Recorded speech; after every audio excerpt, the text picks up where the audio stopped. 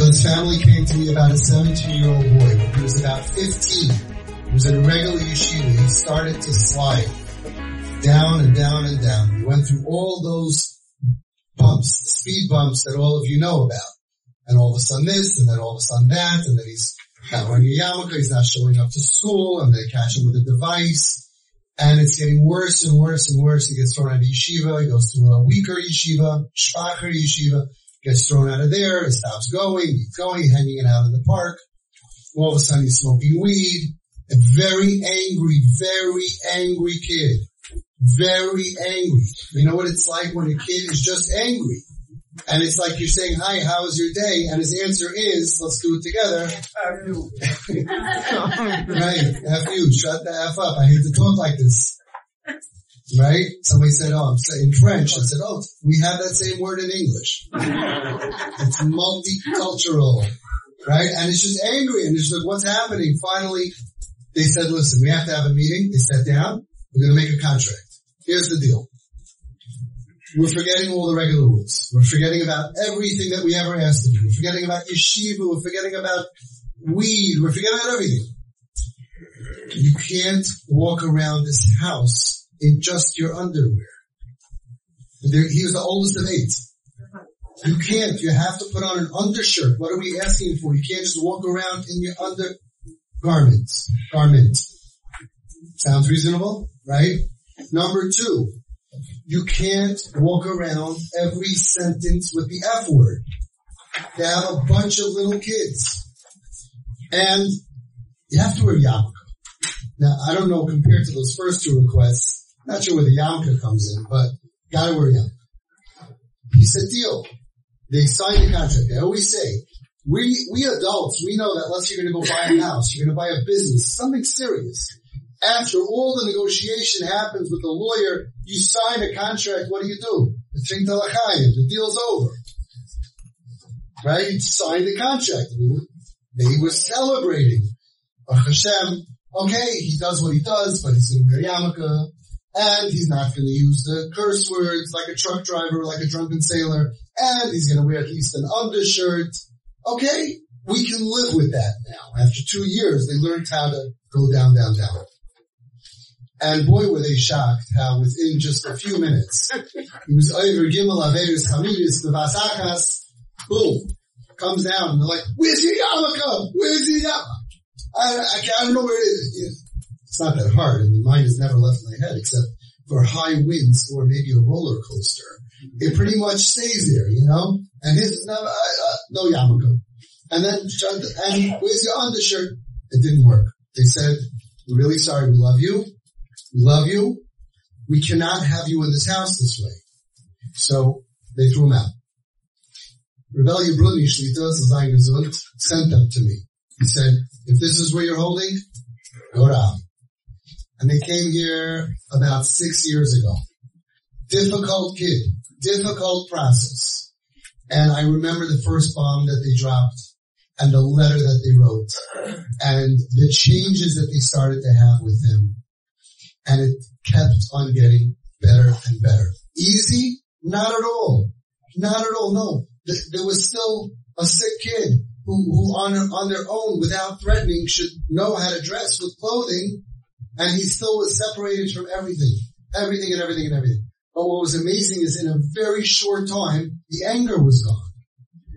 All of a sudden they said, he was in the house and they were like, hi, good morning. And he's like, wasn't that you? And then after a few more months, it was like, hi, can I make you something? Okay. He started becoming pleasant again. He didn't see this for years, just to be normal, to be pleasant. Fast forward 2 more years, and he went to Eretz Yisrael to learn yeshiva. He was clean off drugs. He was happy. He was frum, and he went to a almost regular yeshiva. I mean, it wasn't the mirror, it wasn't brisk, frum yeshiva, and he sat and he learned for 2 years. He texted me today. He texted, my name is da-da-da-da-da. I never thanked you for your involvement in saving my life. I found out that you're the one who guided my parents and they embraced me, and they treated me the way I needed to be treated. And I'm sending you the invitation to my wedding that's next week. Wow. The Jewish wedding, Kedas Moshe v'Yisrael, a regular invitation. And he sent me a picture, Chassid Bekala, for regular yeshiva, you know? Yeah. We'll get to that later. You knew it. You knew it, right? Mirz Hashem by all of you, the Karev Mamish. We have the medicine. And people say, oh, Avi says give him whatever he wants. When the choice is kill him or temporarily give him what he needs to recover. That's what we're saying. And we're talking about very sick kids or even earlier stages when you see that arguing and fighting is making the kid crazy. I got an email this week from a different country. They have a team of psychologists working on their son. He's 15 years old. He tried to kill himself. And he's in a psych ward. He's coming out next week. And this is their question.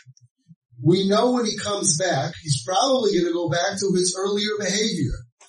What's his earlier behavior? Is he killing anybody? No.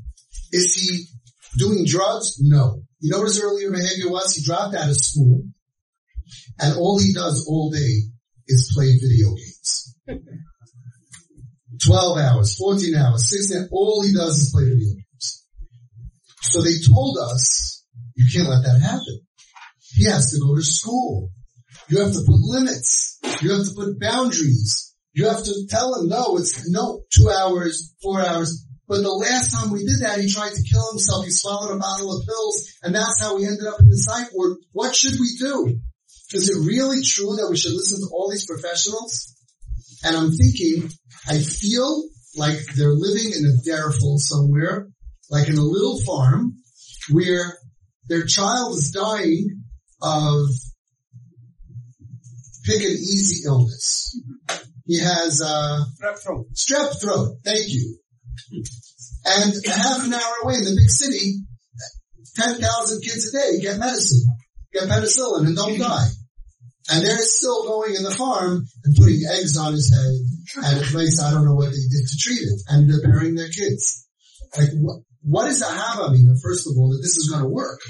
He obviously has a problem. He dropped out of school, and all he's saying is time out. I can't go to school. I can't go to school. I'm not hurting anybody. Let me be. And we're going to pull the plug on the respirator, which is his, and we think he's going to say, thanks, Mom. I'm good now. I'm going back to school. I wasn't going to go to school because you let me play video games all day. We've had, I don't know, and just in this room dozens, hundreds of kids. Let them be. Otherwise they kill themselves. There's not even 1% chance that you're going to do that to him and he's going to get better. And it all comes from this misunderstanding that they're bad. The manipulators. You're going to let him be? When will he ever turn his life around? And because of that thinking, they're going to bury the kid. He's going to die. Rahman al-Islam. Unless God saves him, he will be within a day back in the psych ward. As so many of you have tried this, and psych ward. Leave him alone. You're putting him in the psych ward. He doesn't have psychiatric illness. He either has trauma or something that's scaring him and stopping him, and because there's no x-ray, the parents, because of the advice, are traumatizing him to the point that he's going to kill himself. And this is the advice. Is it true? Is there any other option? What? Well, and the whole thing, you're looking around here, people out there watching still think that that's the way to go, and we're permissive. Because what we do is we let him do whatever he wants. The other way is throw him off the building. Throw him off the building is fine. Burying kids every day in Klal Yisrael, Rahman al-Islam, fine. But we're permissive. We're not permissive. There's a fever.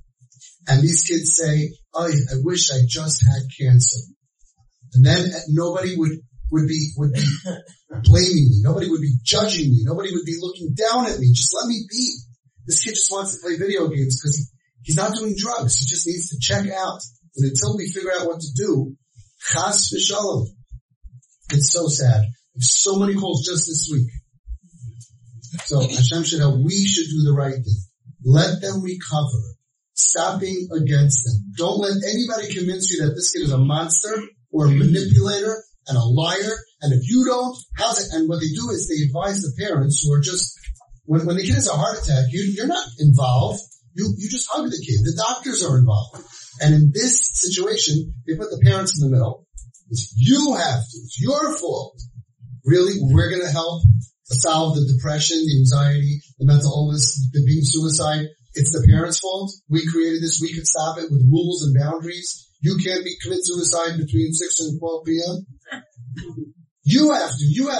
You're put in and you make it worse. And we see the result of that. And they take this leg from under the table. Without these legs under the table, this table will fall. They pull out mommy and tati, mommy and daddy, mommy and Abba. How come Abba and mommy and daddy, how come men have 3 different, how come mommy's always mommy? I don't know. Ima, I guess. They pull out the only thing that the kid needs to survive through whatever he's going through, which is your support and your connection, and then they pull that out, and they risk that for this made-up thing that by you showing him, I don't like you, this is unacceptable behavior, that is somehow going to fix the kid. And then they tell you afterwards, years later, connection is very important. Now they know connection is what saves lives. Yeah, but you told us to disconnect, and we paid how much money in therapy? Thousands of dollars going, and each thing you said, connection is very important, but you can't let this, you can't let that, she can't walk around the house, They have fever. We have the medicine. So Hashem should help. You should all see Yeshuas and Nefuas and be zeichet to what these parents who came to me are zeichet to walk your kids down to a chumah kedas Moshe v'Yisrael v'karev mamash.